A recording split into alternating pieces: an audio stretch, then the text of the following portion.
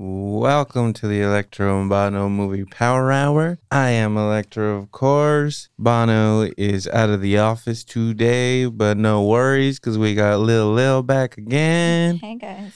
Yeah. And Ozzy over there on the keys, of course. Bop, bop, bada, boom. Mm-hmm. They make a different sound. And we haven't really watched anything new. I mean, we watched old since a few weeks ago, but we're gonna save that one for Bono because he's super excited about jerking off Mr. M. Night Shyamalan. We're chamois, okay? Yeah, whatever. We're chamois fans. Let's not get too into that in this one. But so we're going back. We're going old school, and we talked about doing an episode on High Fidelity a few episodes ago, I think. When we were talking about Ozzy and mine. I was gonna say, how dare you just throw me under the bus? The conversation started because we were talking about your relationship troubles, but then you were just down. You seemed so down. It was down, and then I don't know, like we were just like, let's do High Fidelity, and then and I hadn't seen it, which was also cool. Yeah, and then after one night of drinking at the bar and we got like really smashed, we were like, hey, let's go back to the studio and watch High Fidelity. And that's what we did. And we did that. And then I hadn't seen it in 5-6 years or something. And I watched it and I was just like, this movie is just speaking to you. It's just hitting. It's just hitting me very different. And you know what? Not really, because I feel like the first time I watched it, I was also going through some shit like that. So I watched that movie a lot at that time because I was going through like a bad romantic fucking thing as well. And then it just finds its way back into my life again when I'm going through some unfortunate romantic shit. Yeah, because we were talking about rebounds, right? Yeah. So I guess in a sense you're saying it felt like the first time. It felt like the very first time. Like, wow, it's like I'm watching it. Like I didn't know what I was doing. I was very nervous. I hope I could stay up for the whole thing. Kind of wanted to run away. It's like I think Lily's told this. I don't know if she's told it in the podcast before, but when I was a little kid, I was super obsessed with Superman. And then when we went to the Wax Museum.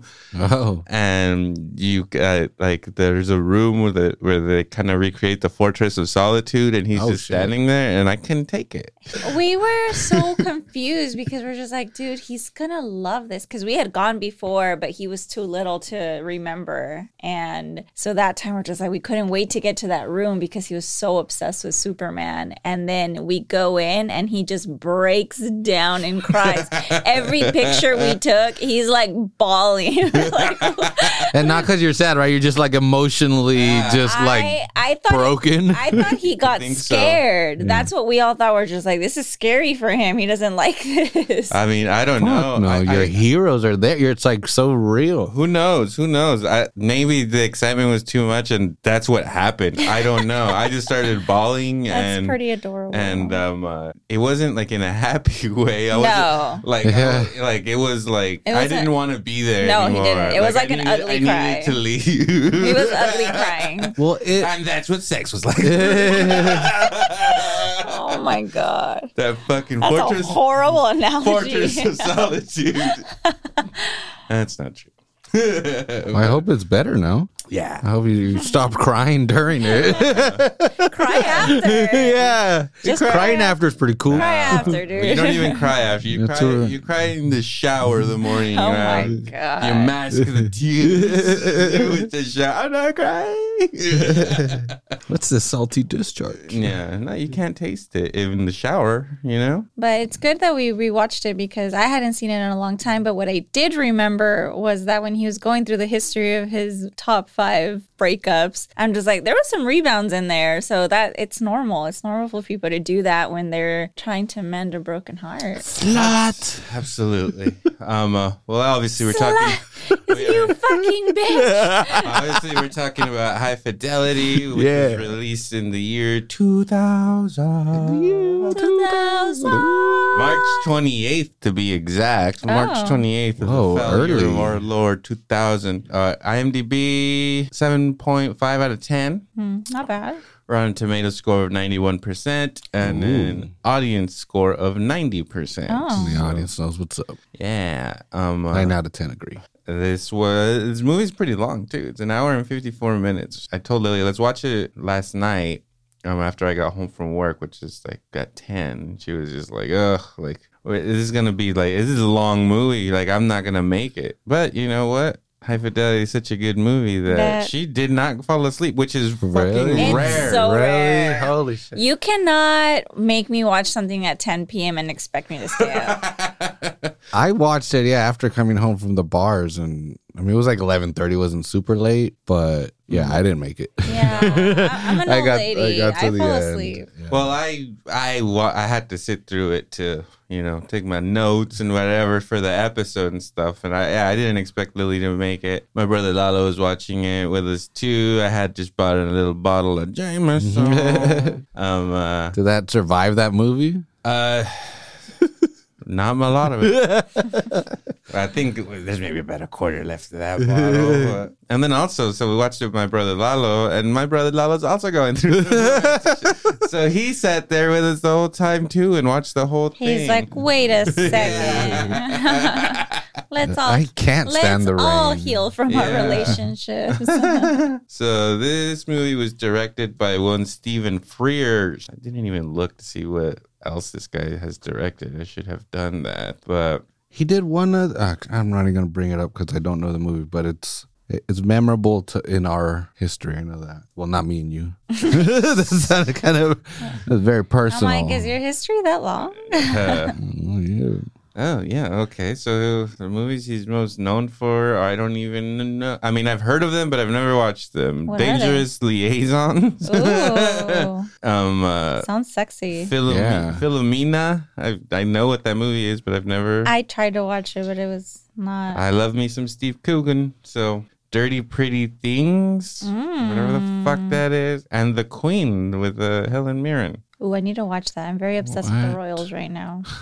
Yeah, so, I don't know. I've never seen, I guess High Fidelity is the only movie of his I've ever watched. This was a book written by Nick Hornby. Apparently was like an English writer or whatever. So, so the book all takes place in London. And you sound like you're from London. Dude, that dude, every one of his books, except for one, I think like 8 out of 9 books have been turned into screenplays. What? Yeah. That writer. Movies? Yeah. Hornby? Yeah. Let's see what movies that dude, you're gonna recognize some of them, not just High Fidelity. Only because I recognize them as well. And I was like, wait, this dude's every single one. Like the only book of his was his latest book that came out in 2014. That's the only one that hasn't been turned Lily, into a our screenplay. Favorite, 2002. He wrote About a Boy. Yes. I love him. Brooklyn Writer. I don't know. I've never seen it, but I recognize the poster. An Education. I think I watched An Education. I'm sure you've seen that, Lily. Mm-hmm. Who's in it? I don't know. This is your favorite writer. You don't even know. Yes, I know. It looks like, is it Peter Skarsgård? Ooh. Yeah, it's Peter Skarsgård. Daddy Skarsgård. Carey Mulligan. Yes, I have seen it. And Alfred Molina. I knew about... Sarsgaard, not Skarsgård. Oh, Sarsgaard. The guy from... If he's not a Skarsgård, I'm not interested. The guy from Garden State. His friend in Garden State. Oh, the guy that's married to... I don't know who the fuck he's married to. He's married to... But yeah, he's a great writer. Gyllenhaal. He's married to Maggie Gyllenhaal. Is he? Yeah. Good for him. In real life or in Garden State? They have kids together. Anyways, so there's actually 4 writers credited to the screenplay on this one. John Cusack is one of them. Huh. So I was actually reading about this too. The guy who wrote the first draft of the screenplay is only credited because he fucking fought for it or whatever, threatened to like sue or some shit. But it changed completely. Like they didn't use nothing of his. They're like, we adapted the book. Yeah. Like you wrote the first screenplay, but yeah, we didn't use it. Like There was like a law in the Screen Actors Guild at that point that anyone that ever worked on it at any point got writing credit for it. Yeah. So he went like that. See, That's I'm part me. of it. That's yeah. me. yeah, so when they reached out, They changed it because of that. They reached out to him and were like, "Hey, do you mind if we take your name off of this because you didn't really write it?" And he was just like, yeah, fucking." Well, maybe it was because he took a lot of time to write his own screenplay that it's just like, I'm not gonna. This is a waste of my life. Absolutely, but I'm sure that happens all the time. Yeah. Where he was like, this is a story about me, dude. Yeah, like, I know I didn't write it, but it told my story. Yeah, but it's kind of crazy to see how involved John Cusack was in it. He kind of changed. It was his idea to change the setting to Chicago, and he just kind of had a vision for the movie when he. Well, actors came will do across that. it. I actually learned that when I watched the documentary Val that you refused to watch. Oh wow! Val Kilmer's documentary. It's so good on Yeah. Amazon Prime. I He just don't refuses to want watch it because he to. doesn't want to be sad. I don't but want to be sad. It's so movie heavy have that to be you would sad. fucking love it, dude. It's your You need dream. to be sad. It's I'm your already dream. sad. I don't I need know. Val Kilmer's shit on me too. Anyway, so this movie obviously stars John Cusack as Rob Gordon. It sounds like a superhero. Flash. Mm-hmm. Fuck. Ivan? Her name's Ivan? And her last name's even more confusing to say. Her name's Laura. Ivan Jil. It's spelled like this, Lily. Try to say this. Hjejle. I can't. No. Jil. Smith or something. Jill. Just say Jill. Ivan is her first name. Ivan. Or Ibn? Well, she's hiding an accent in that movie. Like it comes out a little bit. Really? Interesting. Anyway, that's Laura. Todd Lucio? I can't read names. Stop. Lucio? Don't they say it like Chu? Lucho? Lucho Libre? Lucho! Okay. Enough. Lucci. He plays Dick, and I fucking love Dick. I love Okay, that sounded dirty. There's a little snippet to take out. That's for the soundboard right there. Okay. yeah, so Richard. I love that. I love that actor. I feel like he hasn't been in. He hasn't been in a lot. He was in Jerry Maguire. I haven't seen. Well, he had like a moment where he was coming out in a lot of stuff, but it was like mid '90s to 2000. But I haven't seen him in anything in a while. I wonder what the hell he's. And that has to be who he is in real life. Like his personality is just so awkward because in Jerry Maguire, he's exactly the same guy, and he's the nanny. And so then when the mom introduces him to Jerry Maguire, she's like, "Oh, this is the nanny," and he's like, "I prefer child technician." Well, he was in The Rock too. He was funny in The Rock. He's in it for like a few seconds, but he's in it. What else? He's known for. He was in a Macbeth movie with fucking what's his name? Michael Fassbender in 2015. Oh. Seems like a hot Sounds ticket. amazing. Haven't seen him much, but he was terrific. Love that guy. Yeah. And then Jack Black plays Barry Judd, and this is like basically the movie that made like Jack Black like known to the world. Maybe he'd already been in other movies, but like very briefly. And not like he's in this movie that much, but this is where he gets to... He steals every scene that he's in. This is where he gets to showcase, like, his personality that we all know him for now. Like, It's even a little too, I gotta say, it's a little amped up. If he would have taken that notch down maybe, like, one, Yeah, it would have been perfect. I agree. But, I mean, it's still good. But yeah, that's just coming out. Because he does eventually, Like later in the career. He's kind of like a Jim Carrey. He's like an overactor. Yeah. He is. I agree. And this is, I think, I don't know. I'd have to go back to all his movies, I guess.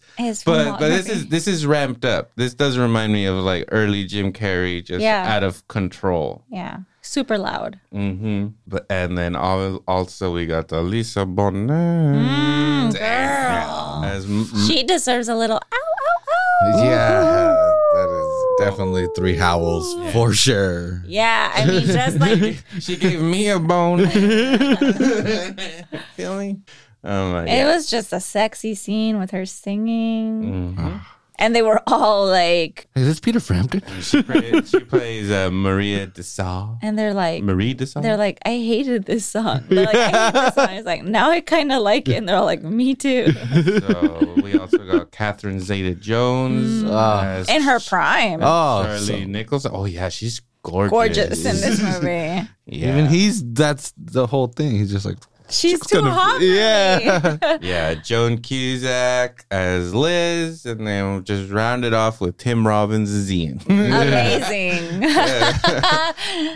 Some of the most unnecessary Tim Robbins. God. Like, why is he in this movie? I love that he's in it, but why is he in it? I know. I'm like, dude, you were in fucking Shawshank. What are you doing? Crawled your way out of a shit tunnel, man. I know. I fucking love that movie so much. Why? And then you see him in High Fidelity and you're like, why? Why are you in High Fidelity for 2 minutes? As like a hippie douchebag.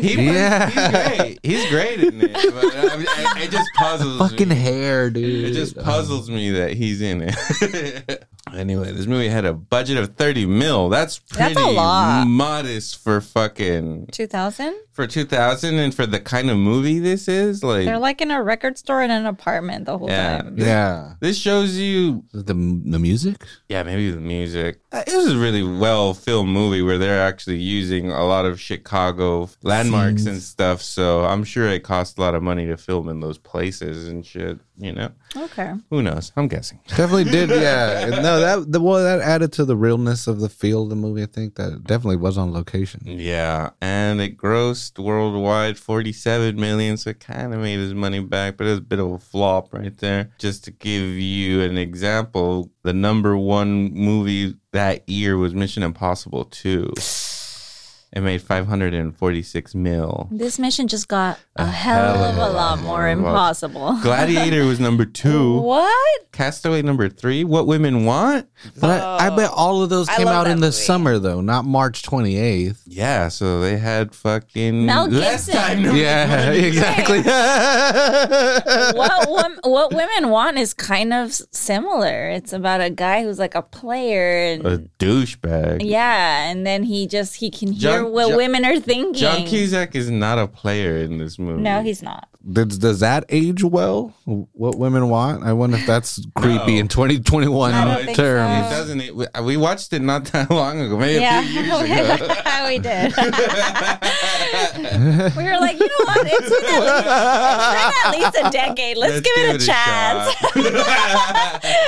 Let's give it a shot. Oh, we love a Mel Gibson rom-com. Get a little Helen Hunt, a little Marissa Tomei. Yeah. Oh, Marissa Tomei. I'm in. Let me give you some of the movies that. So worldwide, is this worldwide? I think I hear. It made the 47 mil. The few movies that are on top of it, Lily, include. So it's 81 out of these 200 movies. It's number 81 on like the list. So definitely top 100. Yeah, it's like there's movies that made a lot less. Okay. Right above it is 2 above it at 79 and is Almost Famous. It made $47 million. That one should have been number 1. And right under it, number 82, Lily's favorite, Gerard Butler stars in Dracula 2000.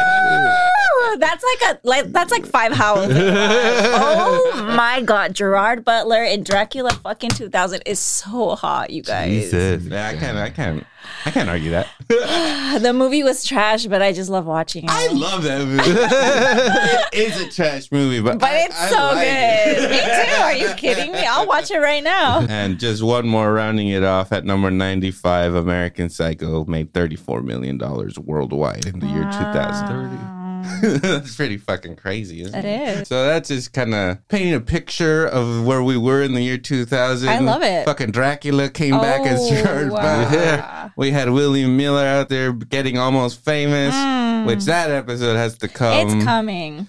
We just got in 4K. We got a nice little steel book. Me and Lil. Yep. We're looking at spending at least $200 on. I know. He sends me a link, and I was like, this is like almost my favorite movie, if not my favorite movie of all time. Like, I would spend $200 on this stupid thing. Yeah, it's like a steel case thing. No, it's not a movie. It's the soundtrack, the extended version of the soundtrack that comes in 6 vinyls, 6 LPs.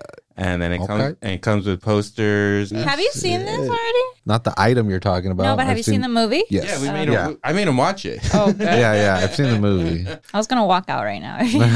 No, I've seen it. It's a great soundtrack. It's worth it. Yeah. It's the reason that I kind of fell in love with Elton John is by watching this movie when I was in high school. So in one of the first songs you hear in High Fidelity is Crocodile Rock by Elton John. It's true. But the first song you hear is a movie called You're Gonna Miss Me by the 13th Floor Elevators. I really like the way the movie starts. It's a great band name. Yeah, I've never even heard of them. I know. Who are they? But They sound very cool. I've heard that song, though. That song sounds very familiar in the opening scene of that movie. And I just love how it starts. You see the needle drop on the record. It's spinning. The song comes on. And then you see it like pans to him. And he's listening to it on his headphones. Mm-hmm. And his first little monologue is just so great. Amazing. When he's like, what came first, the misery or the music? Yeah, I just love that he's basically like saying, it's like, there's all these groups that don't want kids to play violent video games or watch violent movies. They're like, but they let them listen to all this music that's like about heartbreak and loss or whatever. Agony. Yeah. And I can relate to that. How many times when I was a kid or to this day do I just like listen to a sad song and I'm just like... It's like what our nieces do. Our nieces have never been in a relationship or had their little heart broken, but they love sad songs so much. They sing them like they've lived through some shit. So it's like a sad song it just gets you. He says like, well, was I miserable because I listened to pop music? Or like, did pop music make me miserable? Jesus. He gives that little monologue and then you realize that his girlfriend is in the process of fucking dipping out. Yeah. She's gathering her shit. And you meet him right off the bat with giving that little monologue, and then you see him be like, you don't have to leave right now, or they're being like irrational or immature guy who's telling her you don't have to leave right now. It's like, dude, she's out the door. And then it starts with him talking to the camera, but then throughout the whole movie you see like, oh shit, this dude's gonna be breaking the fourth wall the whole fucking time. He's gonna be addressing us. And then he brings up top 5. He's just like, whatever, like this breakup is nothing. Like it doesn't even get close to like my top 5 breakups of all fucking time. And then he blasts his music and he opens his window and he yells at her when she's packing her shit in the car. And he's just like, if you wanted to mess me up, like you should have gotten to me a lot sooner. And then he closes the window and you're like, that's when you see like, this guy's completely immature, irrational, asshole. Just so impulsive, like he doesn't even think before he screams at her, Yeah. Not only to her, but he's got neighbor. He lives in an apartment complex. He's blasting music and he opens the fucking window and screams out of the fucking window. Yeah. No, so it starts and then he starts going through his top 5 and number 1, it's just so awesome. So great. Her name is Allison Ashmore, and you think he's gonna like, I don't know, you don't think it's gonna be in the 7th. But you know what, that shit does happen to you early. And he's all like, that relationship lasted 6 hours. So 2 hours for 3 days after school. Making out. And on the 4th day, he showed up and she was making out with somebody else. She had moved on. Ooh. And then I love how his little friend's like, slut. I was like, dude, that's a good friend. Yeah, he's fucking down. I got your back, boy. Yeah, and then fucking obviously little Rob is played by Drake Bell from Drake and John, who just went through some shit. We're not gonna get into it. Let's not. Google Drake Bell. So that's his number 5 or number one. He calls it number 1, but I think he's going chronologically, not by like how hard that breakup was. Exactly. So then coming up next, we got Penny Hardwick, who's like this little like sweet blonde girl who really cute, so into him. They're in high school, and I love how when you see him at this point in his life, he's like in the lawn. He's got this crazy hairdo, like the Beatles or something. He's got shades on, so you like see him like, I don't know, like try to act like a dumb teenager. I think that's all fucking hilarious. Like you see him like dressed differently throughout all the breakups and him going through like trends or whatever. It's pretty fucking awesome. But anyway, Penny Hardwick would not let him touch her boob under the shirt. And he kept trying and she wouldn't. He said an amazing line. I can't think of it though. He said that he would get tired of trying to touch her tits so much that every now and then he was trying to grab her by the pussy. And then, and he's just like, it's like asking for $1 and being shot down and asking for 50 grand. Oh, man. Basically, he walks her home one day, and then she's like gonna try to make out with him, and he's like, "What's the point?" And he turns around like all dramatically and puts his hoodie on, like an asshole. He's like, "It never goes anywhere." Yeah, like, you don't even let me touch your tits. So then you just see her like sit on the steps, like all heartbroken. I know, be all sad. And then he's like in chemistry class one day, and then he overhears this dude talk about how he had sex with her after 3 dates, and he was just like, "What the fuck?" Like I was with her for a while, and I got nothing, and like his little experiment explodes. It's so good. It's very good. That's so good.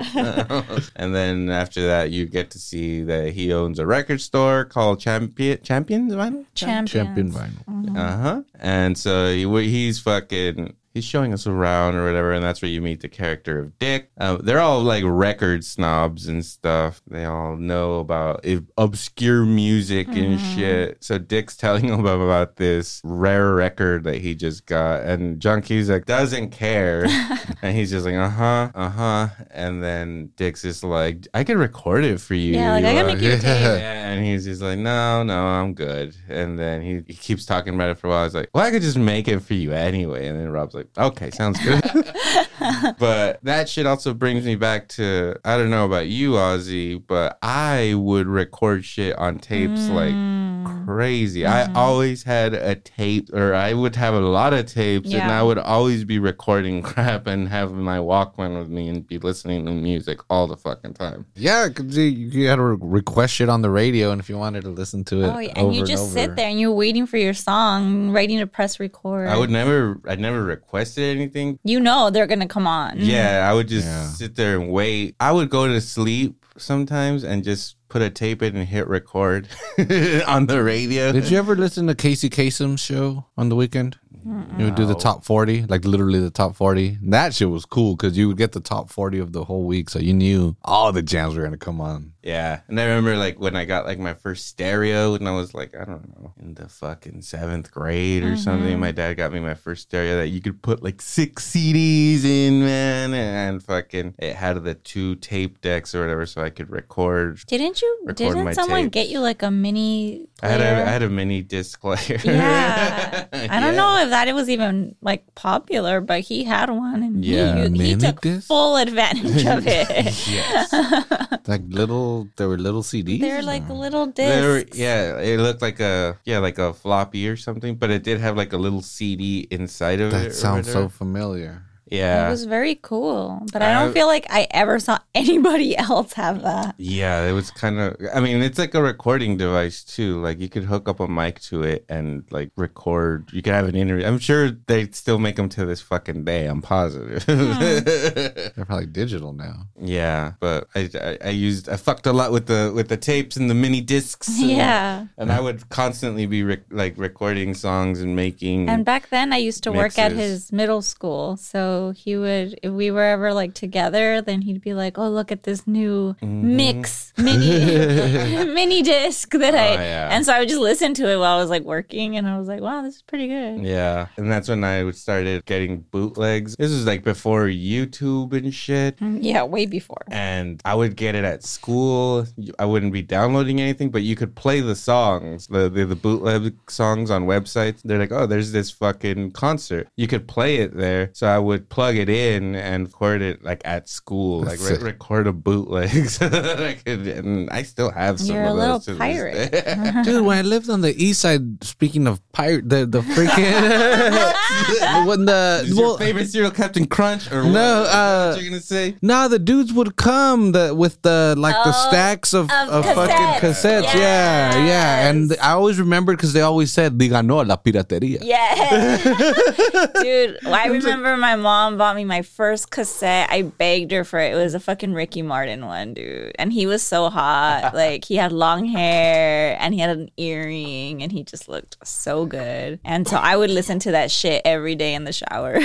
Dude, but sometimes you would get janky ass recordings, man. They weren't always all legit. Or the tracks were all off. Yeah. This isn't track 3. You would take a gamble. Yeah. It was quite a gamble. I remember I had when I was really little, like probably the first thing I remember, I had a Michael Jackson tape. What about you? Do you remember a tape? Oh, dude, the Rolling Stones. I don't know if the album's called Start Me Up, but the first track was Start Me Up.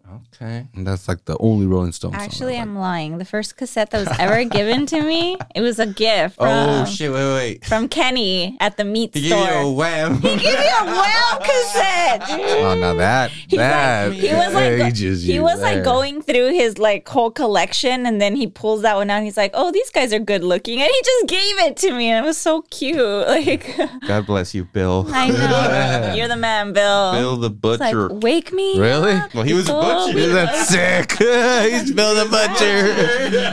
He was a butcher, and my dad loved He's him. Bill the Butcher. That's so sick. His name was Bill. Dude, and his family, they all looked kind of creepy. Like, it was scary, but Bill was the man. He was nice. He'd always give me candy when I went. Daniel Day-Lewis. Yeah, you respect your butcher. Yeah, you have to. All right, so who's the next girlfriend? All right. So after that. Now we're in college. Yeah, so then we got Charlie Nicholson playing by Catherine Zeta-Jones, whose pussy gives cancer. You gotta be careful. Can you imagine just like how many times Michael Douglas wanted to go down on that bitch? Well, fuck, dude, Catherine Zeta-Jones, I'd probably want to go down on her all the time too. 24/7. Yeah. 24/7. High-fiving her the whole time, like in 7 Days in Hell. Just high-five. So God bless Michael Douglas for being a man. Yep. Yeah, Catherine He's a giver. Zeta-Jones. She plays Charlie, and she's just like what he considers like the coolest chick of all time. She is. She is. How dare you? Yeah. She's gorgeous. She has beautiful fucking hair. Yeah. Like, her hair is like, what is that? It's sexiness on That's hair. angel hair. That is Like angel without hair. a doubt. Like goodness. I know. And she's not a very nice girl, but she's sexy as fuck. She's sexy as fuck. She's into him. Yeah. She's super confident. And she Yeah. she's smart and knows about like music and stuff. Always has something to say. She's very social. She has a lot of friends. Yeah, and so he was with her for 2 years, and he just like worshipped her, but at the same time he was like super insecure being with her because he felt like he didn't deserve her. Like she was way above his league. I don't know if you noticed when they show, they just finished having sex and she puts on a shirt. It's the Pretenders. Mm-hmm. And I'm just like, he's so concerned that he's going to be found out as a pretender. And she puts that shirt on. And But I it's was just like that's he fucking just sick. knows. Like he was like her little bitch. Like he would just be following her around. He's like carrying the groceries while she's like going up the stairs, like taking all her clothes off, and he's just like, we're not worthy. You get the gold standard of side boob in this movie too. You see her side boob at one point, and it's just like that's a good perfect boob. side boob. Yeah, it's like those tits are perfect. perfect. At that point in time, in the year 2000, in 1999, when that movie was filmed, Catherine Zeta-Jones was probably at her perfect physical form. Yeah, and Mask of Zorro, right? That's when I first saw her. Sure, yeah. Yeah, that was hot. Oh, The Entrapment, remember that one? Oh, yeah, when she's like doing She's the like booty doing, thing. There's one reason people watch that movie. It had a very good trailer. Yeah, she's like going through some like laser shit, and that booty's just popping. It was like good. Oh my god. So yeah, his fears come true, right? He's like, one day she's gonna leave me for someone better, and the day comes. And he was insecure about like banging her too. He was just like, "There's no fucking way I'm banging this chick to what she deserves." Yeah. And probably not at that age. No. Well, they were together for 2 years. Jackhammer years. You were together for 2 years. You think You that get better. At some point, you figured out how to have sex with her. Yeah, that's true. You don't hang around for But 2 no, years. if the somebody's sex so isn't good. into themselves, so out of touch with. No, I think he figured out how to bang. Come on, man. But that one like was the first one you see where he's like heartbroken. Yeah. And then so she leaves him for another guy. And then you get, I want to say it's the first rain scene because there's a couple. Yeah, there's so many rain scenes. It rains a lot in Chicago. Yeah. when John Cusack Or it just always rains on his parade, honestly. Man. Just a big fucking cloud over fucking Rob this whole fucking movie. And so you see him, he's outside her window, which also brings back like Say Anything. Yep. He had a Say Anything moment. He's the classic stand outside your window In the rain. something. In the rain, like a stalker. Yeah. Won't say anything. He does the boombox thing. Right. Come on. But he does it Classic. twice. He does it to Charlie and then he does it to Laura. Yeah. But yes, Hit the best scene. Back to Charlie. He's just like, Charlie, you fucking bitch. Let's work it out.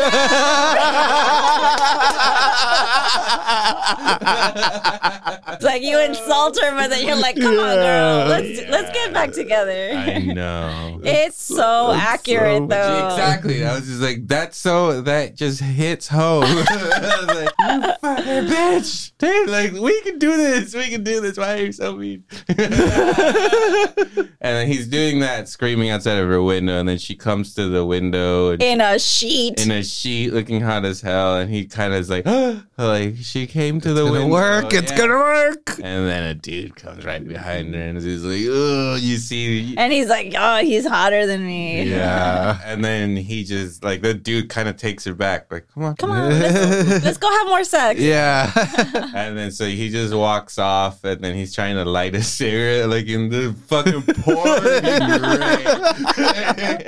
And then he can't, so he just fucking loses his mind, and he just starts screaming. Obviously, it's not about the fucking cigarette. He's just like screaming in pain on the street, and it's just like, yep, we've all been there. Oh yeah, in your 20s, I think that's major heartbreak years. Definitely screamed outside. To the heavens. Unfortunately. Like Simba talking to Mufasa's ghost, man. Oh no, like Alfalfa in Little Rascals when he's like, and then the clouds part, and God says, I hate you, Alfalfa.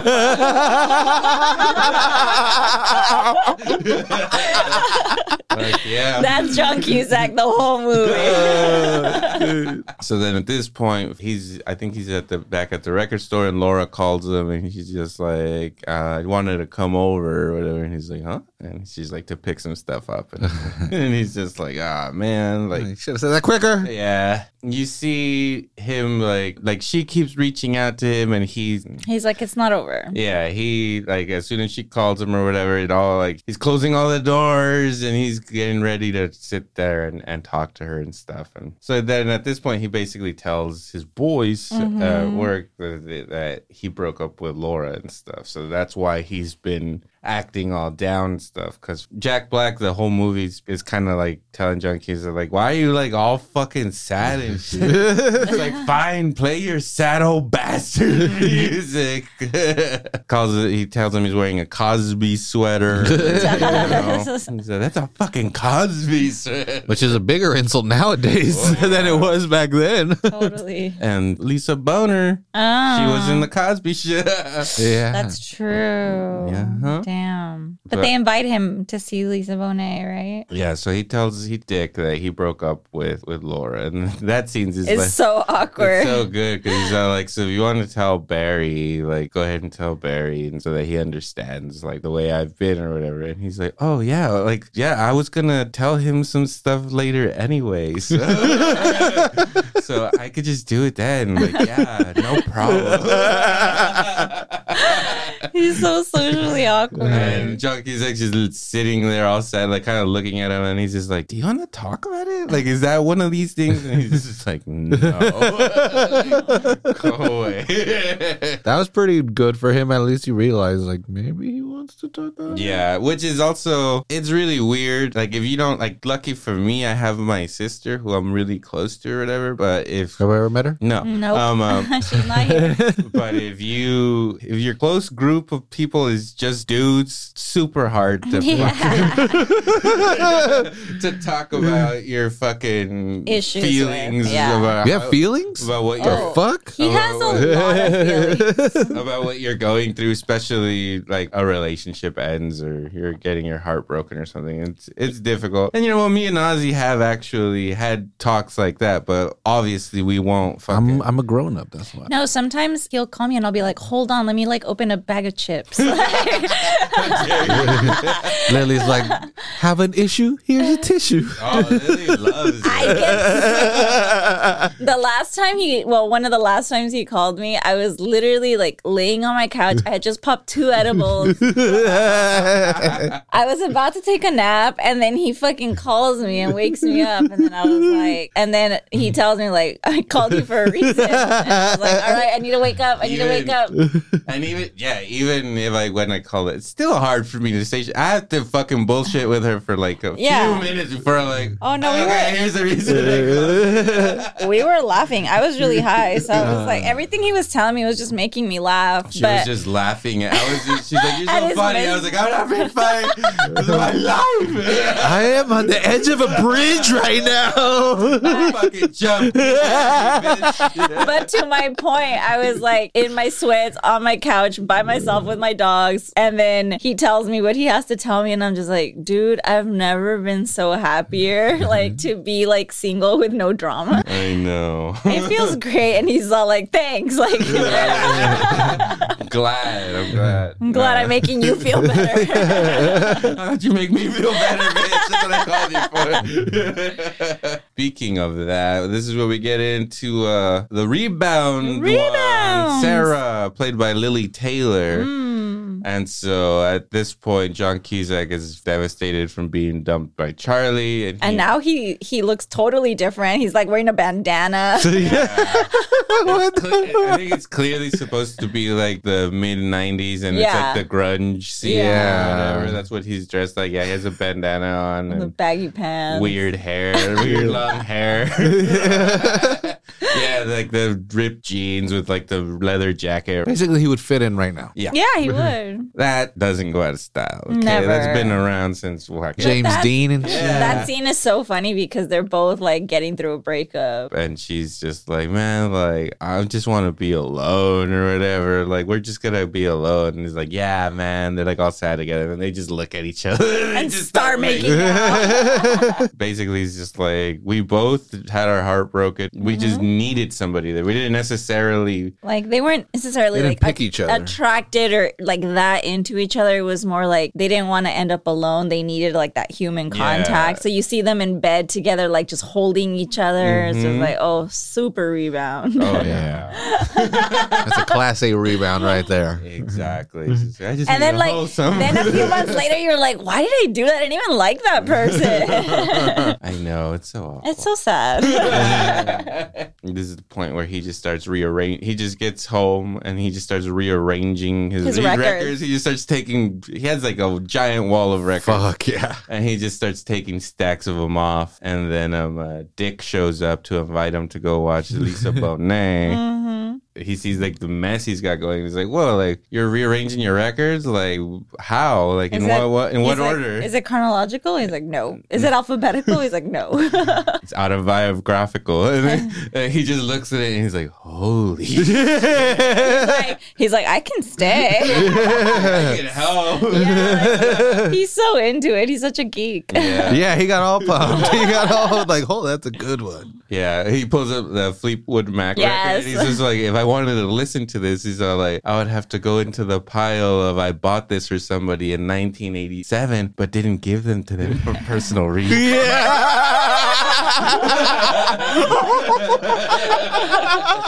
Totally. That's a great record. Yeah, and so he's in the middle of doing that, and his mom calls. And so good. Fucking great scene. She's like all happy, asking about Laura. She basically starts off with saying like, "You're so lucky you have Laura." She's like, we wouldn't be able to get any sleep if you weren't with her. And so he's basically like, "Yeah, well, we broke up," and then she just starts crying. And he's just like, "I'm fine if that's what you're crying about." And he's just like, "No, that's not what I'm crying about." He's like, "Well, it fucking should be." Like, what the fuck? He's like, "That's what you always do. You meet a girl, you move in with her, she leaves." It's like, "Mom, one day I'm gonna like end up with someone and give you grandkids. Like, don't worry." And she's just like, by the next time we talk again, I'll have it all figured out. But she's just giving him shit, and he basically tells her to fuck off. Yeah, it's amazing. Because she keeps saying, she says that to him, like, she moves in, and then she, like, dumbs it down. Move in, break up, move in, break up. And he's just like, "Shut up, Mom." And he hangs up on her. And he's like, "That's some cold shit." What the fuck? It's my mom. So true, dude. Moms are fucking brutal. Like, they expect you to be, like, married with kids at a specific age. And I think it's harder on women, though. Like, my mom's always like brutal to me, and I'm just like, I don't give a fuck what you want for me. Like, Mom. She's always telling me. No, Mom. She's always telling me to get married and have children too. Really? But yeah. And you're just like, Ma, the meatloaf. Yeah, Ma, fuck. So then after that, he heads to the Lisa Bonet King. Yeah, because his mom got him riled up, so he's got to get the fuck out of there. Get out. And I like because he's passing a movie theater on the way there, and he's just like, John Dillinger was shot there by a bunch of cops. I was like, you know who tipped him off? His fucking girl. So like, he just wanted to go to the movies. Fucking women. Yeah, he was going hard. He was mad at all women. Yeah, he was mad. Yeah, but yeah, so he finally gets to the place and tells the door guy, like, "Is that Peter?" Fuck. And you get in there and you see Lisa Bonet just singing that song, like, oozing sexuality. She's super sexy. She's a great actress or something because she gives off that like rock star, or like not rock star but like musician, like we're super cool vibe, like perfectly. She does a great fucking job of like her stage presence, the way she's singing the song. It reminds me a lot about like Alison Mosshart from The Kills. She gives like a great, she's a great performer. A great, like, yeah, her body's like just doing a lot. It's just moving in ways that I've never seen before, and it's so fucking hot. Lisa Bonet kind of gave a little bit of that to this performance, and I thought, like, damn, good job. Good job, Lisa. But yeah, so she's singing that song, and they're all kind of, that's just like drooling over her. Jack Black's just like, man, I want to date a musician. And then so he gets home, and his sister left him a message, and it sounds like all nice, like, I'm sorry, like I heard, like I don't want to pick sides. When he knows that, what she's gonna tell her, she's gonna find out, and he's like, oh fuck. And then Laura comes the next morning, and he stayed there just so he could run into her. So he would run into her, and then she's picking shit up, and then she's just like talking to. They're just having a normal conversation, and then out of nowhere, he's just like, do you still love me and stuff? So he's just like... He's shooting his shot. He's still fucking going for it. He's still like, I know you still love me. And she's just like, I hope I don't fucking love you because fucking our shit was all fucked up. And basically, it kind of goes into being like what they always say, you gotta love yourself. If you can't be happy by yourself, then how are you gonna make me happy? It's just like, well, fuck. Okay, then I'm doomed. But yeah, she basically gives him that. Like he had no ambition and nothing was driving him forward, and he's very unhappy. And then you get another classic record store scene where actually I should have gotten his name. Now I'm gonna sound racist, but the black guy from Swingers. But yeah, he has an interesting name. It's hard to pronounce as well. But yeah, he makes an appearance. So we're glad you didn't know it because you probably would have butchered it anyway. Yeah, of course. There's this guy there like that's trying to buy a record from Jack Black, like this geek. He's asking for like this Captain Beefheart record or whatever that's supposed to be like limited edition, and then Jack Black like shows it to him, and the guy's like all fucking inspecting it and looking at the grooves and everything, and then Jack Black's just basically like, oh, you know what? I'm not selling it this week, and the guy's like, that's what you said last week. Fucking asshole. And then he leaves like all fucking mad, and then the guy from Swingers is just like, I don't have that record. I'll buy it for you for $40. And he just like, here you go. Hands it to him. And then he's just basically like, you guys are fucking elitist assholes. You guys think you're fucking smarter than everybody. Like, they don't want to sell records to people who they don't feel are worthy. Yeah. Yeah, they don't care that they don't sell records. It's like, no. Yeah. It's like, yeah, you don't know shit about music. Get out of here.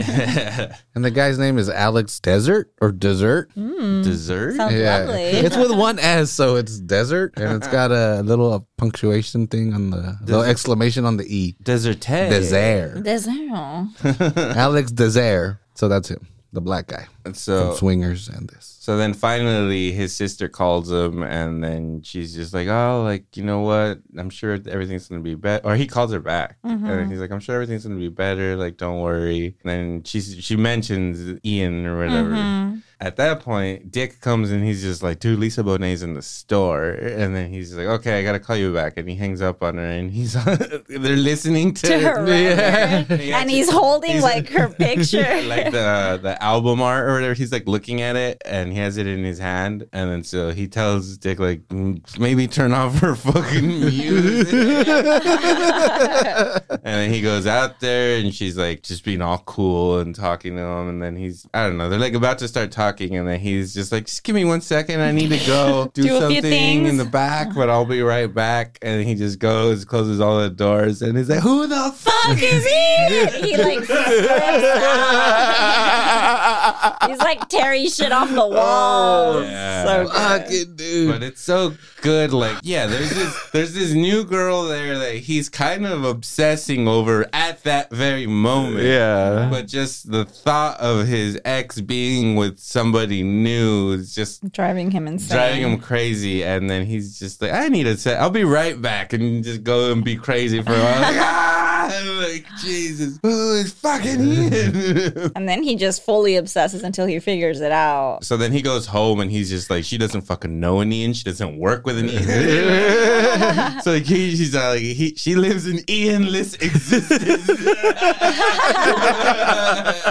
Basically, he like leaves to go home and go into bed and be depressed. And then he starts remembering, well, he figures out that he used to live in the floor above him. He checks the mail. Yeah. And then so he was just like, we used to listen to him have sex and stuff. He has a memory of him laying with Laura, and they were listening to him have sex. And it's so messed up too, because she was just like, damn, like they've been going at it for 40 minutes. Like, Jesus. And then she tells him like, I should be so lucky. And it's just like, oh, she's gonna end up fucking being a part of those 40 minutes. Yeah. But anyway, got the luck. But anyway, he remembers that, and he starts to think about them fucking, and he starts it's so funny. He starts imagining Tim Robbins, like it's a super funny, like ridiculous sexy, like Top Gun bullshit, like mocking that kind of scene. Like Purple Rain sex. I don't know if you've ever watched it, but it's so ridiculous. Yeah, and he's just like imagining that, and he's under he's under his covers, and he's just like, oh, and he's just like fucking like basically almost crying, and then he starts imagining the sex getting like wilder and wilder, and he's just like, ah. He's like a little boy throwing a tantrum, kicking and screaming in his bed. Yeah, so he's basically crying, doing all that, and then he comes out from under the covers, and he's like, all right. He was about to mention the other girlfriend that was on his top 5. It's like, she was on my top 5, so like, whatever. She just got kicked off. She didn't mean anything to me. She's just like, Laura, congratulations. Like, you've made the top 5. And it's like, oh, poor Rob. Well, all right. Let me derail things real quick. Okay. So let's say there was a movie and all you knew about it was going to be directed by the Coen brothers. What? And you had to choose either Joan or John Cusack to be in it. Who would you prefer to be in it? At this point, I think you go with Joan. John Cusack has, as much as I love him, has fallen. He kind of fell. Hard. He hasn't made a good movie, but he was making solid. I was a fan. I don't know how long. Yeah, I mean, I was too, but he hasn't made a good movie like in, I don't know, at least 15 years, I would say. But also Joan, I mean, what has she been in? Joan's never nominated for an Oscar. She's never had like her own. She's never been the star of a movie. She's a great character actor, a side character, yeah. And she's amazing. She is amazing. Yeah. I mean, she was so hot in Addams Family Values. Of course. But if I had to go by like acting and shit at this point, I would go with Joan. And then that's why I specifically like the Coen brothers, because it could be funny or it could be dramatic with them. You never know. I feel like so you would need someone with a big range. I love John Cusack though. I love John Cusack too, but I feel like he was like, I don't know, he got stuck on like being this kind of dude that was like so relevant and like so smart and so like famous. He also came out in another movie with Catherine Zeta-Jones, America's Sweetheart. Right. Oh, you know what? The last good movie he did? Hot Tub Time Machine. How long ago? That's the last and good. That That's movie great. is hilarious. That's a great movie. Oh, agreed. How long ago was that? That was a long fucking time ago. Like 20. Maybe he just needed to take a break. He has been making movies. Has he? A lot. Oh. That came out in 2010. 2010. So 11 years, not 15. Sorry, Johnny. I mean, I love all of his rom-coms. But I'm telling you. I even like when he did like Sleepy, what is it? Was it Sleepy Hollow that he was in? No. That's Johnny Depp. No. What was the weird movie he was in? Like he was in like a dark movie. Yeah, no, that's when I started realizing that he lost it. That movie. Oh, in the hotel, the scary hotel. Oh, no, yeah, that one was good.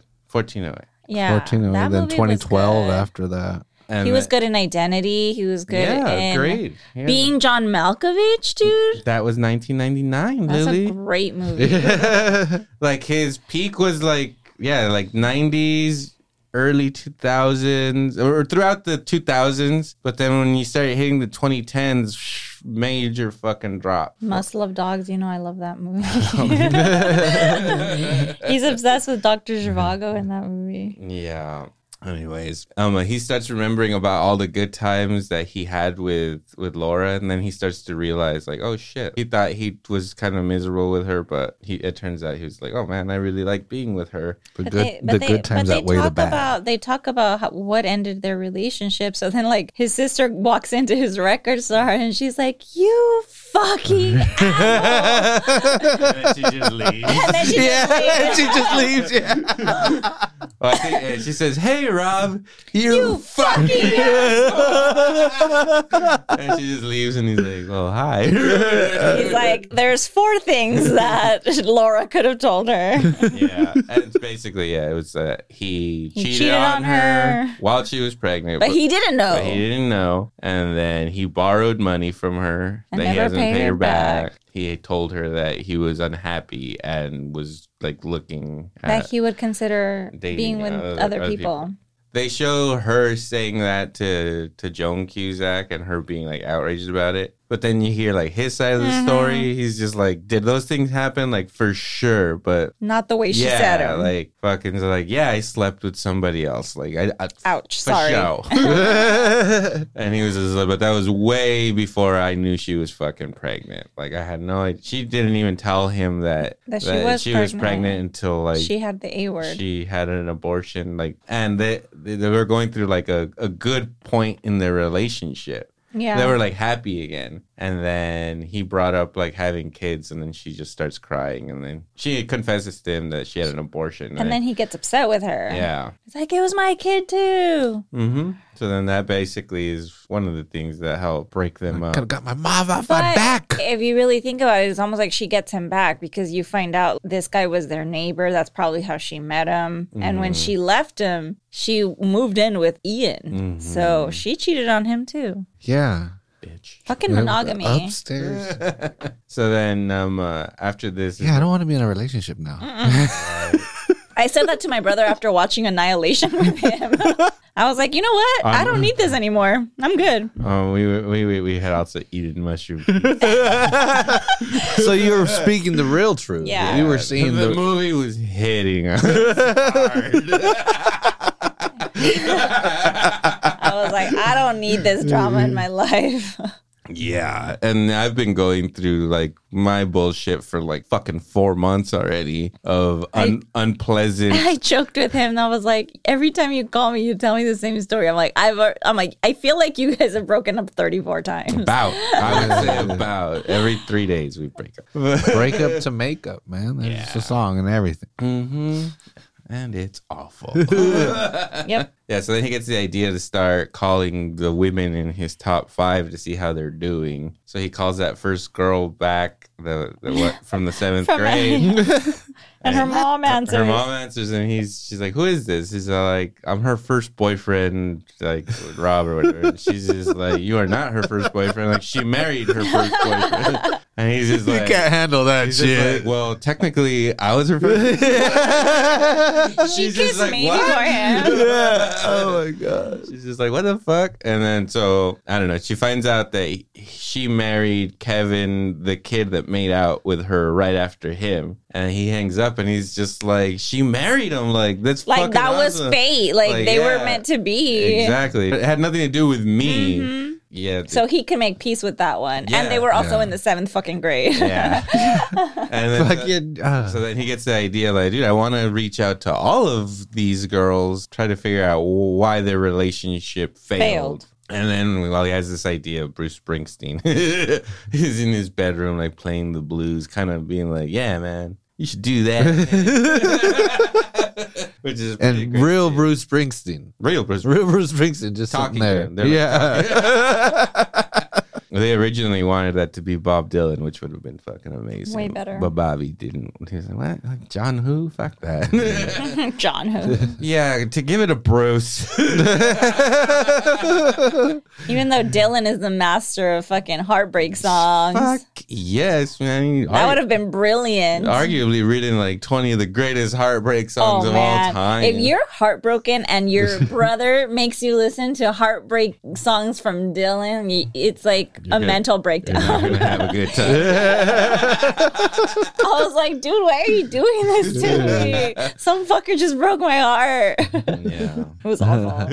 So then he has dinner with Penny, the one that wouldn't have sex with him, and then they're like having a pleasant time. And then finally he's just like, why did you break up with me? No, she's just like, why'd you have sex with that guy? Like when I fucking was with you and we were like happy and you wouldn't have sex with me and then you had sex with him. And she was just like, first of all, like I can't believe you even brought that up. She's like, I wanted to have sex with you, bro, but like we were kids. I wasn't ready. And then I went out with that guy. It technically wasn't rape because I let him say, like, I finally said yes. She's just like, but it was pretty close. Basically, like I didn't want to have sex with him. And then she like gets up and starts crying and then she just leaves. She tells him like, you fucking broke my heart, dude. Like I was so into you. And you broke up with me. Like she reminded him that like he left her. What's the point? And he was like, oh yeah, I did leave her, you know? That's what's so great because she just confesses that he fucked her up like royally and kind of caused her to have a really bad first sexual experience. And then the only thing he could take out of it is like, I broke up with her. Like it's all about him. He's so fucking selfish. He doesn't give a fuck that this girl just left crying or what he did to her. He was just, or what happened to her after. Yeah, he's just like, oh fuck, I like this is great. I broke up with her. I fucked her up. She didn't fuck me up. Like I'm good.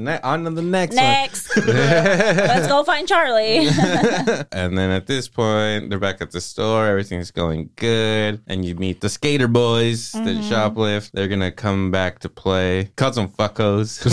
Fuckos. Which is hilarious. Like, stop fuckos or whatever. Haven't heard that since 2000. I don't think I've ever heard Me either. fucko. Right? In a movie? That might be one of the only. Yeah, when he's leaving the store and locking up for the night, Laura shows up and she's like being all sweet, and she's just like, "Can I give you a ride home? Like, I have some stuff I need to pick up." So then they're back at their house, and he's basically talking about Ian and stuff, and then it comes to light that she hasn't slept with him yet, so he gets like a boost. Yeah, he has like a dancing in the rain. Another rain moment. scene.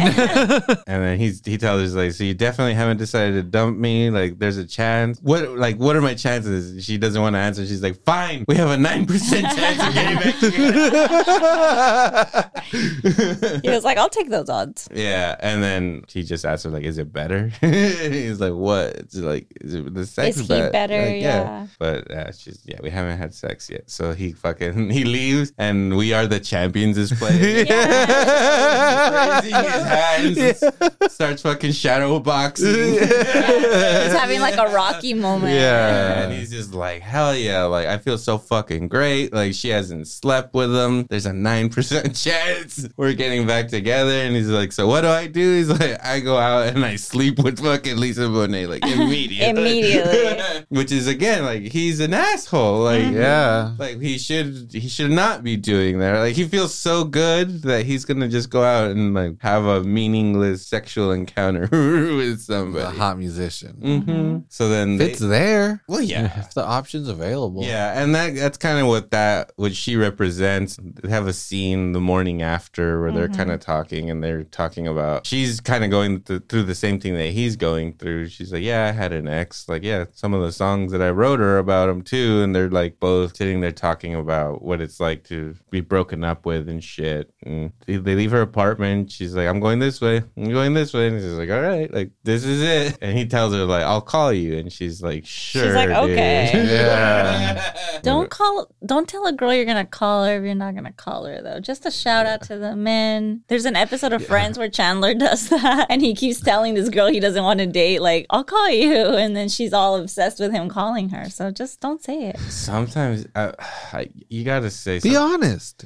I guess I haven't done that in a while, but sometimes, yeah, you'll have like a bad or mediocre date. It's just something you say, like Just say bye. Fuck it. I don't know. Well, whatever. I was younger, Lily.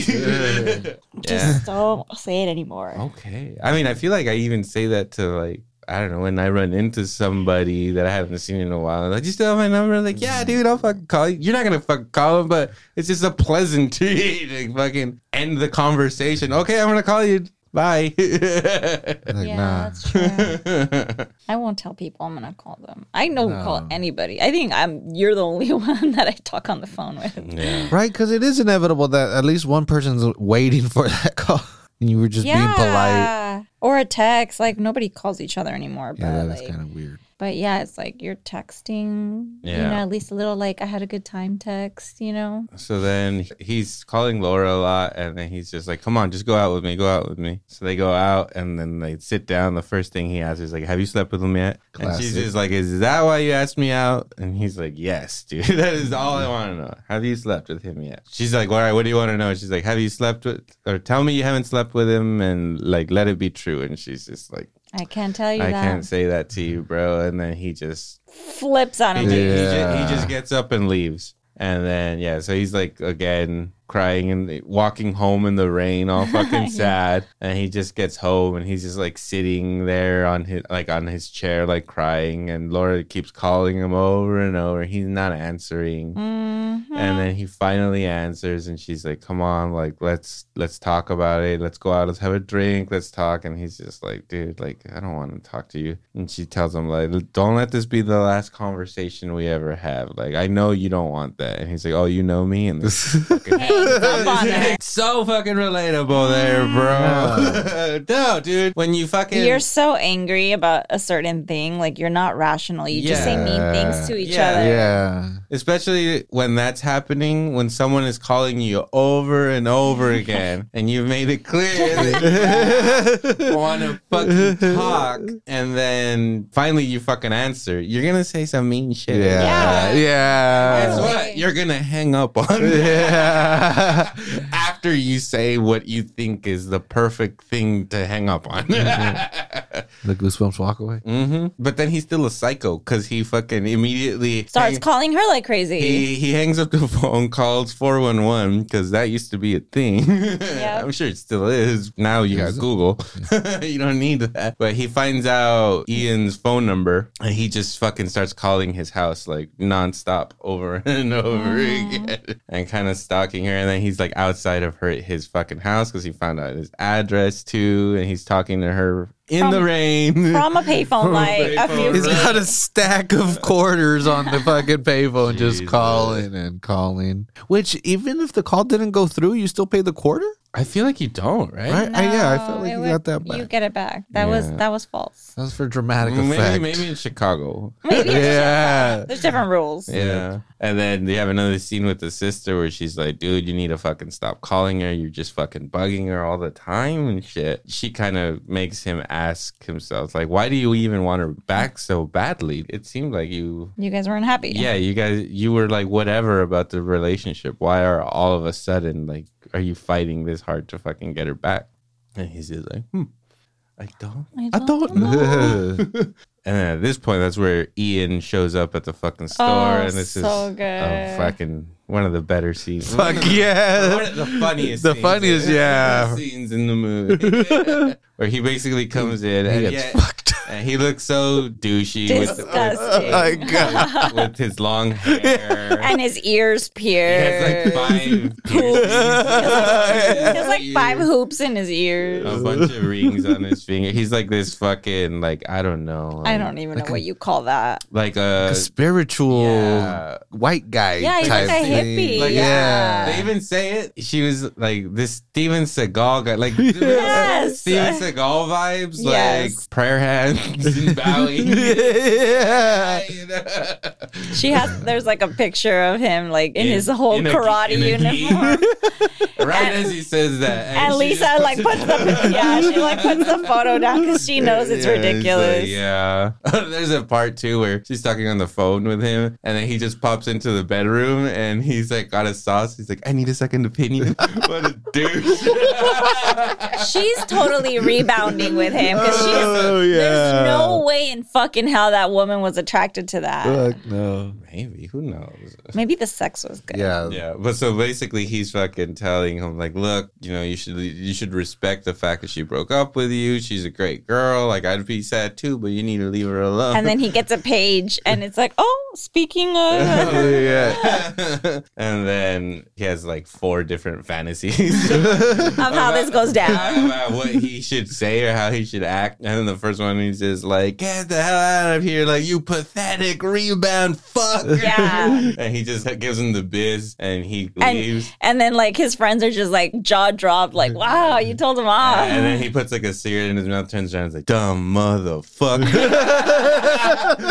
That's like the coolest version. That's the best version. That's like yeah. for him. Yeah. And then after that one, what is it? And Dick's the one that like reacts. Well, he has one where he goes crazy, where he's just like, you leave the country, motherfucker, and like, you're not fucking safe. They're like all holding him back. And he just like runs out of the record store. Yeah. And then in the next one, like Dick just fucking hits him with the phone and knocks his Teeth out. And they all just start beating the shit out of him like Goodfellas style.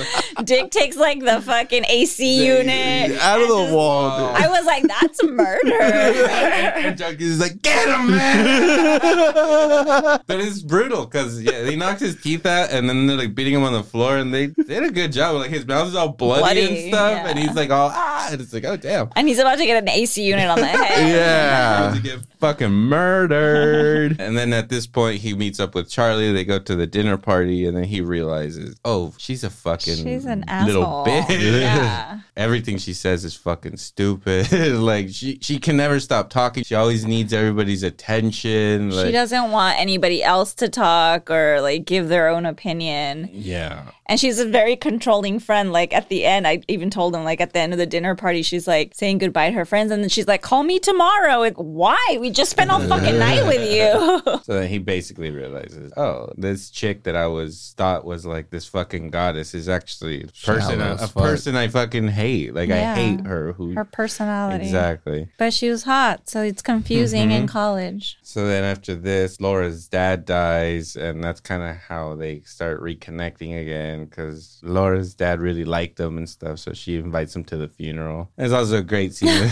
with Jack Black, too, when he comes out and he's like, Laura's dad died. He's like eating like a burrito, and he just looks at him and is like, oh, drag. He just keeps eating his burrito. But then he's all like top 5 like death songs like for Laura's. Dead dad tribute. Then he starts naming all these like death songs. It's really funny. Yeah. And he makes up a song too where he's just like, the night that Laura's daddy died. So brother, what a night it really was.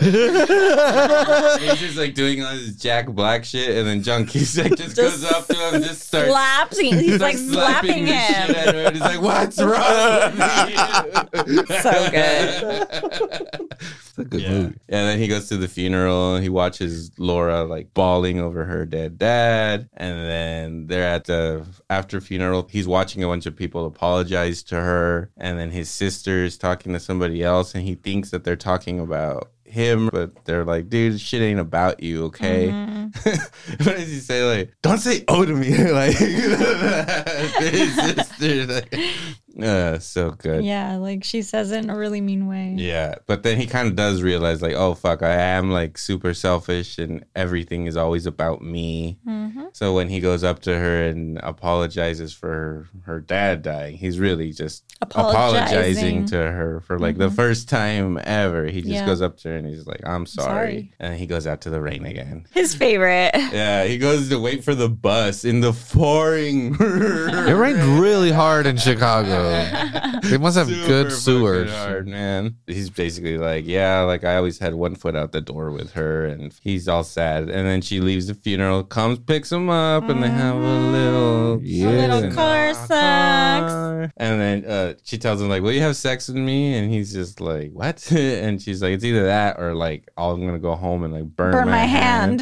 She's like, or you could put cigarettes out in my arm. And he's just like, no, I only have a few left and I'm saving them for later.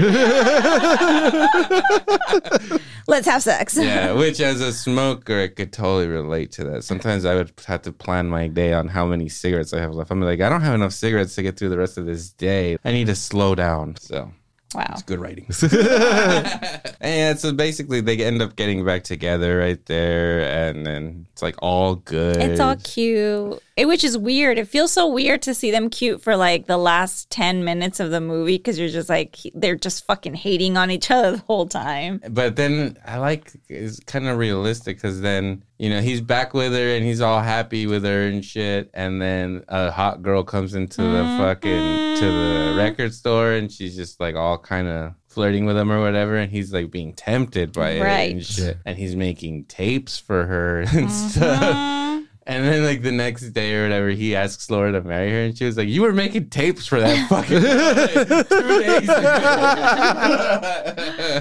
Yeah. It's hard, dude. Monogamy's hard. That shit, like, I don't know. It's for the birds. But it's a really great movie. It's very accurate about how you react to heartbreak at different stages in your life, which is why I really love that movie. It's just like, it's so accurate. Like how you react in 7th grade, how you react in high school and college, and then once you're like an adult, you know? Yeah.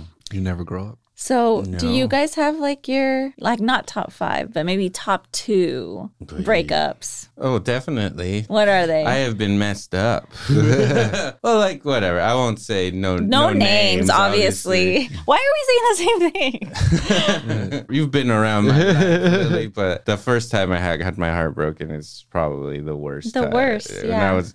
I was like 17 years old, and it was brutal. I still, in many ways, days have never recovered from that first breakup. I agree with that. I agree with that statement. What is your second one? The second one, I have to be honest, I think it's what I'm going through right now. I have never been, since that first initial being 17-year-old irrational sad kid for whatever amount of time I was, I have never acted the way I acted then. And I'm not saying I'm doing that now, but this is the most I've ever fucking kind of been irrational and very high fidelity. Yeah, you will have those relationships where, you know, it gets so fucking tough that all you can do is like yell at each other and insult each other until one day you're just like, what the fuck are we doing? But up until then, it's just all fucking like no rules. Like everyone's just fucking trying to make the other one miserable. I know.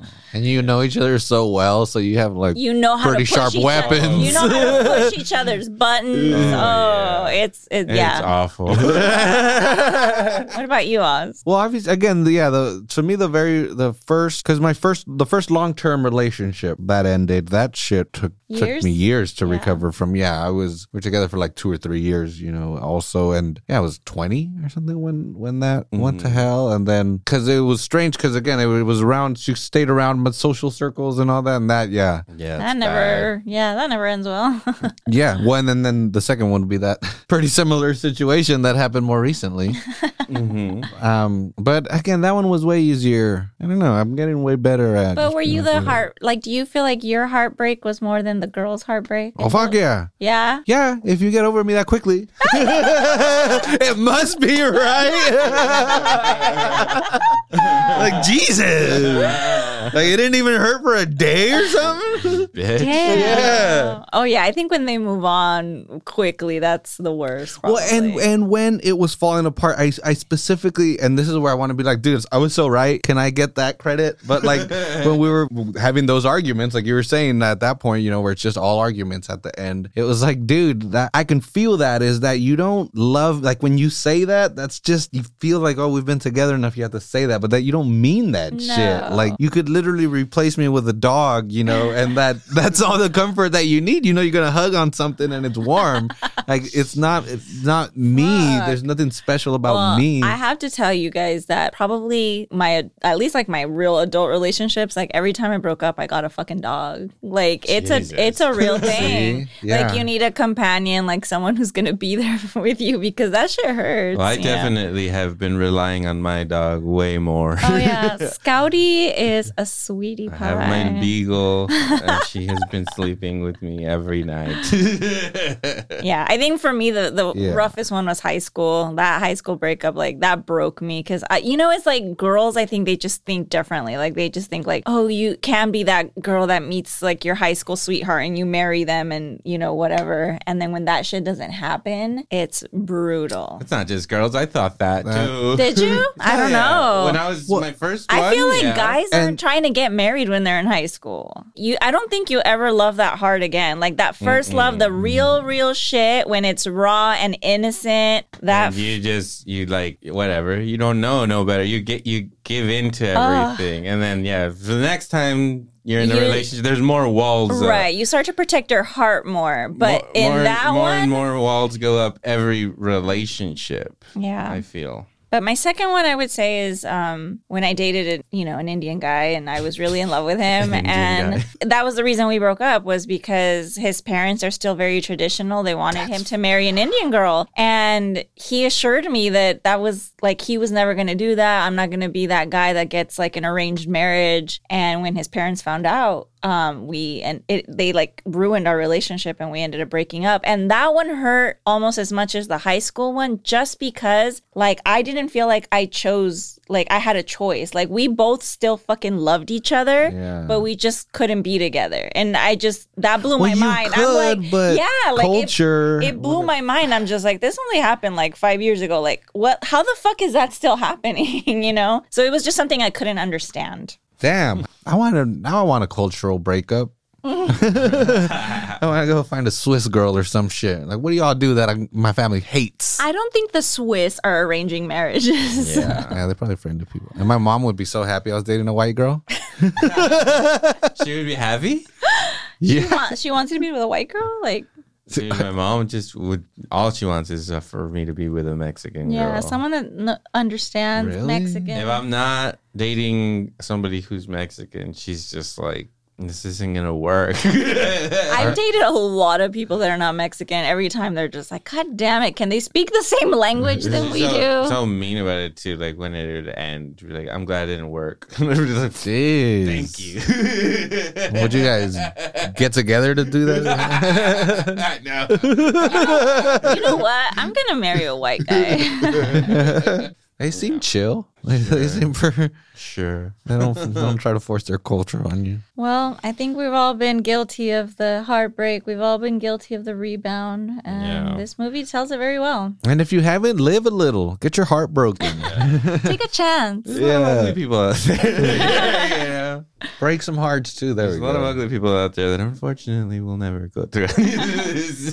Not even ugly, man. They go through their own sorrow. Yeah, not So ugly. there are attractive people that are socially stupid that just ruin. And there's really ugly people that Just have a game. yeah, that can be very hate social. I hate that. Yeah, basically, if your parents fucked you up, Which they did. you might be alone forever because you'll never be able to be in a fucking relationship. Well, and dude, why is alone forever a bad thing? It's like we not. still keep saying that like we're supposed to end up with people. You're not. We're not. At this point, Biology. I would be so happy to be alone for the rest of my life.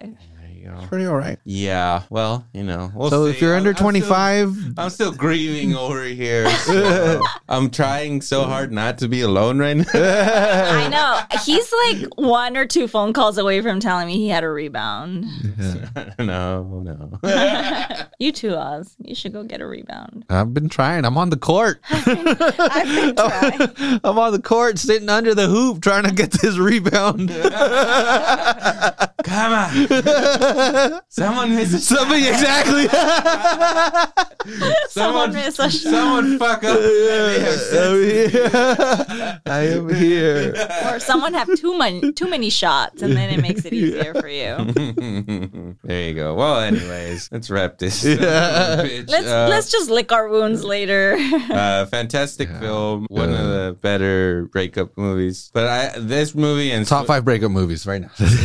this movie and Swingers always stood out to me as like movies that I would watch when I was all sad after like a breakup and shit. These 2 movies have been there for me. So I don't know. I can't really think of any other like breakup movies for dudes that I can think. Oh wait, you know what? I only watched it once though. But 500 Days of Summer, I guess. Oh is, yeah, that's a good damn. one. But yeah, I only watched that movie once, and I was like, I can't be watching this shit. That one was too brutal for me. Or like I think about like Ethan Hawke's first 2 books. Like Oh yeah, we're talking books. yeah, like Nerd. those stories are like just full on like heartbreak, breakup, and sometimes it doesn't work out, and you're just like, oh shit, yeah. Yeah, for sure. What do you think, Ozzy? What's the ultimate breakup movie? I don't know. I don't think I've seen enough. I was literally trying to think as you're saying that. This is a pretty good one. What do you think is a better breakup movie, this or Swingers? I like Swingers better. Yeah, Swingers is funnier. Swingers is more fun. Yeah, and it's the boys rallying around. It's a bunch of beautiful babies everywhere. Yeah. Oh yeah. Exactly. Well, and also, dude, I'm blanking on his name. The dude that was also in Band of Brothers. Rob Livingston. Yeah, Rob Livingston. Ron. Sorry. His speech to Favreau. Yeah. About it hurting less and less every day or whatever. That to me, like I said, going back to that first breakup that I had that broke my heart, I wish I would have had that speech at some point. For sure. But I didn't have fucking... Well, life ain't a movie. He's over there in Hollywood. He wasn't coming up in Salinas. People don't just give you speeches. Nope. Anyways, if you guys haven't seen High Fidelity, you guys should definitely check it out. All recommending it here. Wow, we didn't even get into the show reboot that they did. We didn't watch it, but there was a reboot. But it had Lisa Bonet's daughter, Zoe Kravitz, playing the Rob in the show or whatever. Imagine that sex, Lenny Kravitz and Lisa Bonet. I have imagined this. Holy fuck. Of course, they made a hot daughter. That's probably what started the drought. But it got canceled, so oh well. Well, I wonder how far the story got, because it's a whole season. I don't know how you could keep that going shit for going. seasons and seasons. It seems like it would be a perfect. It should have been a miniseries. Yeah. Probably would. So hopefully it it wrapped up. Hopefully it wrapped up to at least to the end of the movie. Maybe if they wanted to keep it going or something, they figured different stuff out. But hopefully it reached the conclusion of the film at least. Otherwise, it's going to be a lot of people wondering what happens with Rob out there.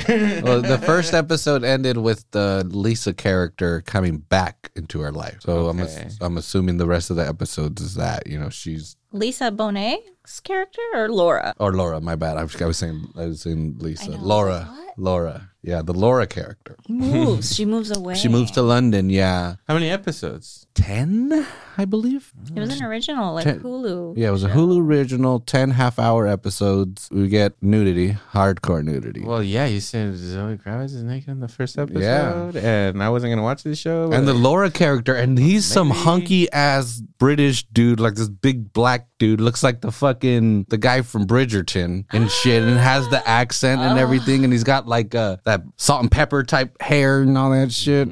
But yeah, if you're feeling down, High Fidelity is a good one, and it's not too like stabby at the heart where you're gonna be crying at the end. Yeah, it's just silly enough. It ends in a good note. Well, that's what kind of sucks. Yeah, because if you're like, fuck, well, we have no hope, but this guy, it's still good. It worked out for Rob. Yeah, It could work out for me.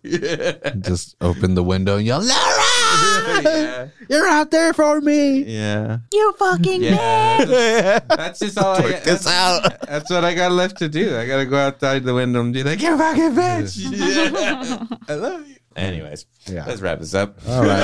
I feel like we went on for hours. It's good. Yeah. Anyways, thank you for listening. Follow us on social media. Like, subscribe. Listen to the other shows on the networks. Salinas Underground Podcast. Hosted by Ozzy himself over here. Yeah, baby. And I pop up on that show every now and then too, man. So you want to listen to more of me talk about shit that's not movies? You could go and listen to that show. And also we got the 831 Comadres for all you ladies out there want to hear about lady issues and stuff. Go ahead and check that shit out. And then we got the Nakama Boys out there for all your anime needs and services, porn recommendations. They got it all. They really do talk a lot about porn. A lot of anime and porn really overlap. Yep. Wow. And so there you have it. You guys want to listen to that? Go ahead. And you got the other show, Stay Low Podcast, the new sports show that's now coming out. And now we got a sports show. Now we got a sports show, folks. Oh, we always had one. Because also Football Without Hesitation by Ozzy himself too. If you want soccer show. You want to listen to what's going on with the earthquakes and the MLS, go ahead and listen to that as well. Yeah, baby. Anyways, this has been a Salad Bites Media production. Anyways, sayonara, Sammy.